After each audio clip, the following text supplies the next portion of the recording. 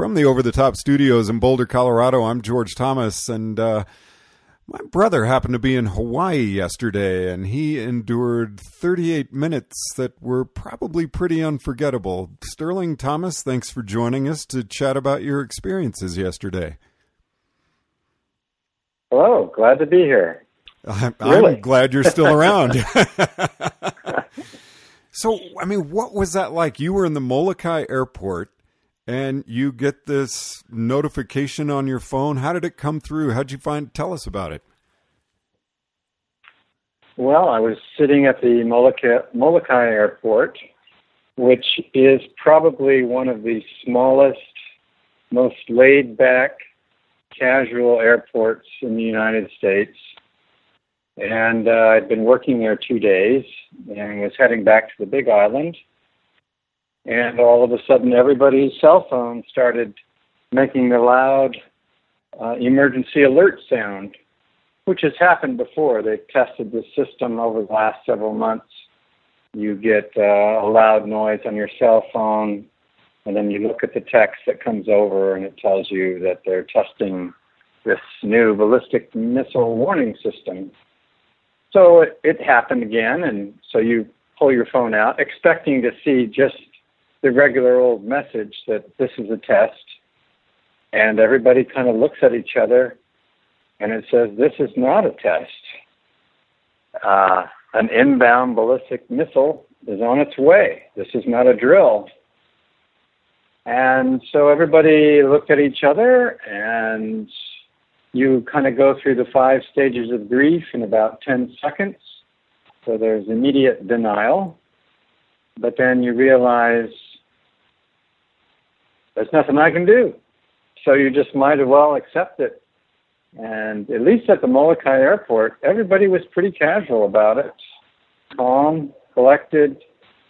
A few people started calling home, and then the people at the airport started calling, I'm assuming, trying to get verification. And at least on Molokai, probably after about 20 minutes, they had received verification from different sources that it was a false alarm. So we didn't experience the whole 38 minutes.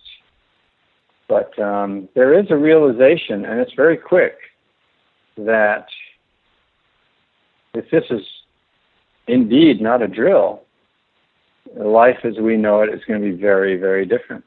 And it's just, you have to accept it very quickly because there's really no other option. I mean, your first reaction when you saw that, it just seems like such a blood runs cold moment. Yeah, first it's just it's unbelief. It's like, really? Are they really being that stupid and launching? And there's a little bit of a denial going on. No, it can't be. And then it comes back on again.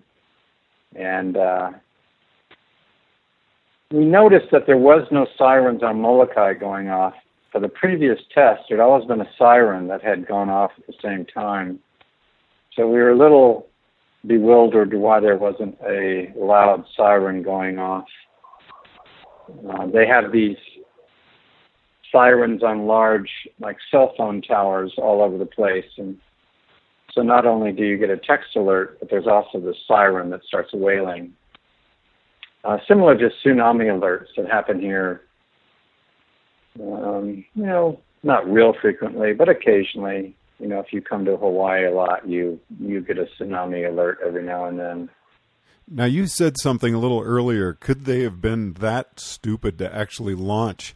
And it makes me think, I mean, you actually live a pretty high-risk lifestyle of rock climbing, alpine climbing.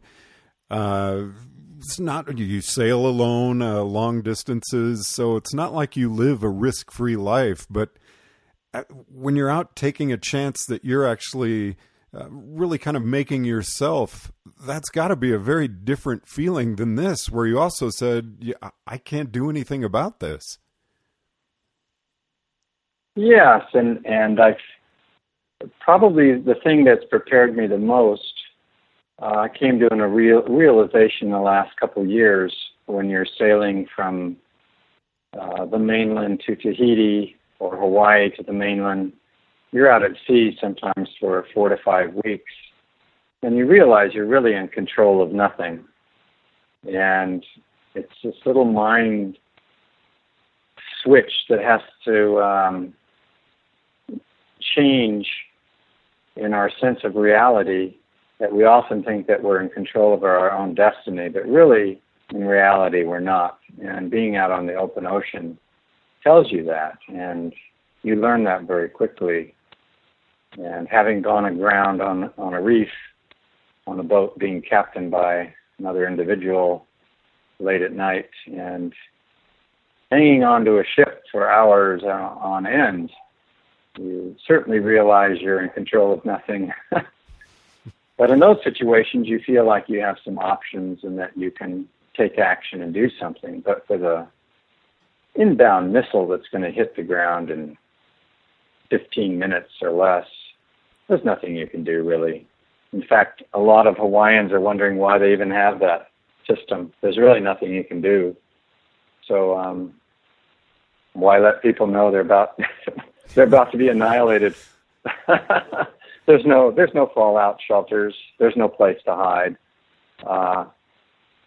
So I think the Hawaiian officials, and this was strictly the state of Hawaii that made the mistake. It had nothing to do with the federal government at all. It was just local officials who had decided that they wanted to start this warning system again.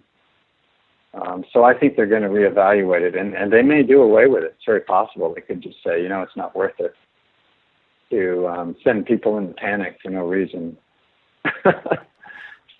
So in the end, it was kind of humorous, but you also think the scary thing about this all is you wonder, could it have started a chain of events of things you can't take back? If the North Koreans had seen that there was an alert going out that we were being attacked, I mean, you would think their immediate thought is, well, the U.S. is going to retaliate, and maybe we should let go now with everything we have. So it does make you wonder if it's Dr. Strangelove is about to happen. Nuclear war by accident, by stupidity, by human error. So it made me think of Slim Pickens falling out of the B-52 bomber on top of the warhead, just going out in a hoop and a holler. I hate to say it, but that is actually the first image that popped in my head, was you actually being the Slim Pickens character going, okay, this is it. Well, if I had to be in one place, Molokai is a pretty good place for something like that, because the islanders, most people have never been to Molokai, but it's quite different than the other Hawaiian islands. And there's very little development, very little tourism, and most of the people are self-sufficient. They're subsistence farmers. They do a lot of fishing. So you can take care of yourself pretty well on Molokai if you have to for a long period of time. So I thought, well, if it's going to happen, this is a pretty good place for it to happen. So you said you went through the 5 stages of grief in about 10 seconds. And by saying that, I mean, were you kind of at peace with what was coming or what was thought to be coming, and just a feeling of, okay? Yeah, very quickly. At first, you have the stages of grief, and I may forget a stage, but I know it's a shock, anger, denial, resolution or discussion, and acceptance. So I kind of went from shock to acceptance in about 10 seconds. And I think most people did. I think most people, all of those things happened pretty quick. There wasn't time to get angry. There wasn't time to have a lengthy discussion. But you certainly were shocked, and there certainly was a moment of denial. And then acceptance followed pretty quickly. And kind of to wrap up, Was there any mingling among the people that were there and just some goodbyes? Oh, there was mingling. We were all looking at each other and saying, most people tried to contact their family and loved ones, but I chose not to do that tact. I decided just to wait and see what happens. I figured, I'll deal with it when it comes, but I didn't feel like I needed to call people and necessarily concern them. They knew where I was, so if something happened, they knew I would be on Molokai, and I might be there for some time. Very possible. But I have a lot of good friends on the island, and it's a pretty nice, laid-back place to be if there's a natural disaster. Well, and this was a natural, this was a man-made one. Yeah, an unnatural disaster. Although Molokai, has had its share of disasters. It was the old leper colony during imperial Hawaii days, where they put all the lepers. So it's an island with a very interesting, unusual history. This last question for you: was it thought of passing away, or were you thinking I'm going to be stuck here with a very different life for quite some time to come?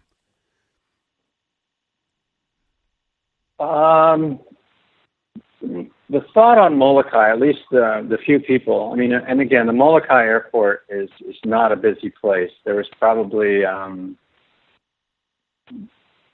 8 to 10 passengers waiting to board a plane, and there was probably that many airport workers. So there wasn't a whole lot of people there.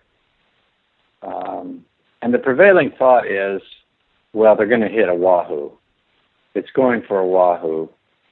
And the thought was probably it would destroy Oahu, certainly. You never know what the radiation is going to do.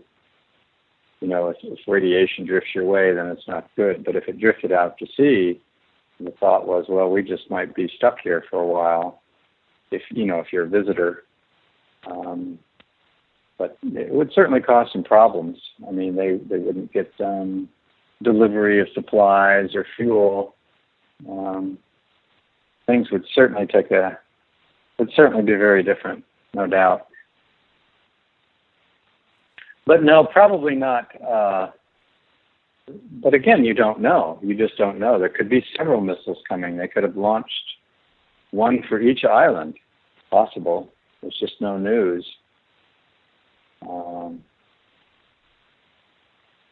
But it was an interesting place to be for a very short period of time. Just the realization that life could change as we know it. And not just for us on the islands, but everybody. And then the realization that, we're not in control of anything. We're really not. I mean, anything can happen.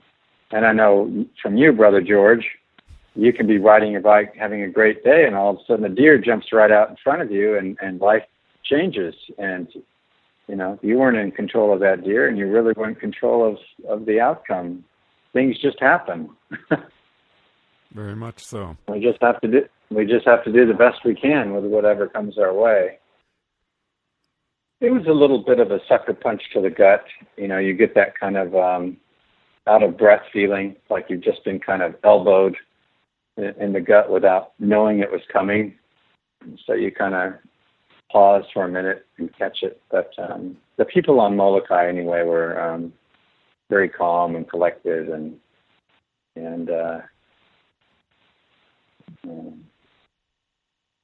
no problem there. I saw some pictures on Oahu where, you're in a place with lots of people. And then when I finally got back to the Big Island, the Molokai airport is served by what they call commuter airlines. They're little single-engine planes that seat about 9 people. They're de Havilland bombers, I think they call them. And we don't go to the big airport. But after I finally landed on the big island, the larger airport handling the larger planes was just mayhem. And I found out later that they had made all the passengers deplane. All the planes that landed were still out on the tarmac. And when the small plane, Mokulele Airlines, landed, the pilot goes, "Thank you for flying Mokulele. We are 5 minutes early, and there are no lines that you have to go through and wait." He was kind of poking fun at the bigger airlines a little bit. So, it is nice to have the little commuter airlines. You avoid all that TSA stuff, and they're very convenient, and they do tend to run on time or even early. So I felt very lucky to be on a small plane. Well, I was thinking one thing I do have control on is coming to visit you in the near future and drink Mai Tais on the beach. That's right. It's never a dull moment here, that's for sure. Huge surf today. Right here outside the door, probably 8 to 10 feet. Other shores might have 20 to 25. So I got thrashed pretty good today, but it was a lot of fun. Well, I'm certainly glad you are here to enjoy it. Sterling, thanks very much for joining us. All right. Thanks, Brother George. From the Over the Top Studios in Boulder, Colorado, I'm George Thomas.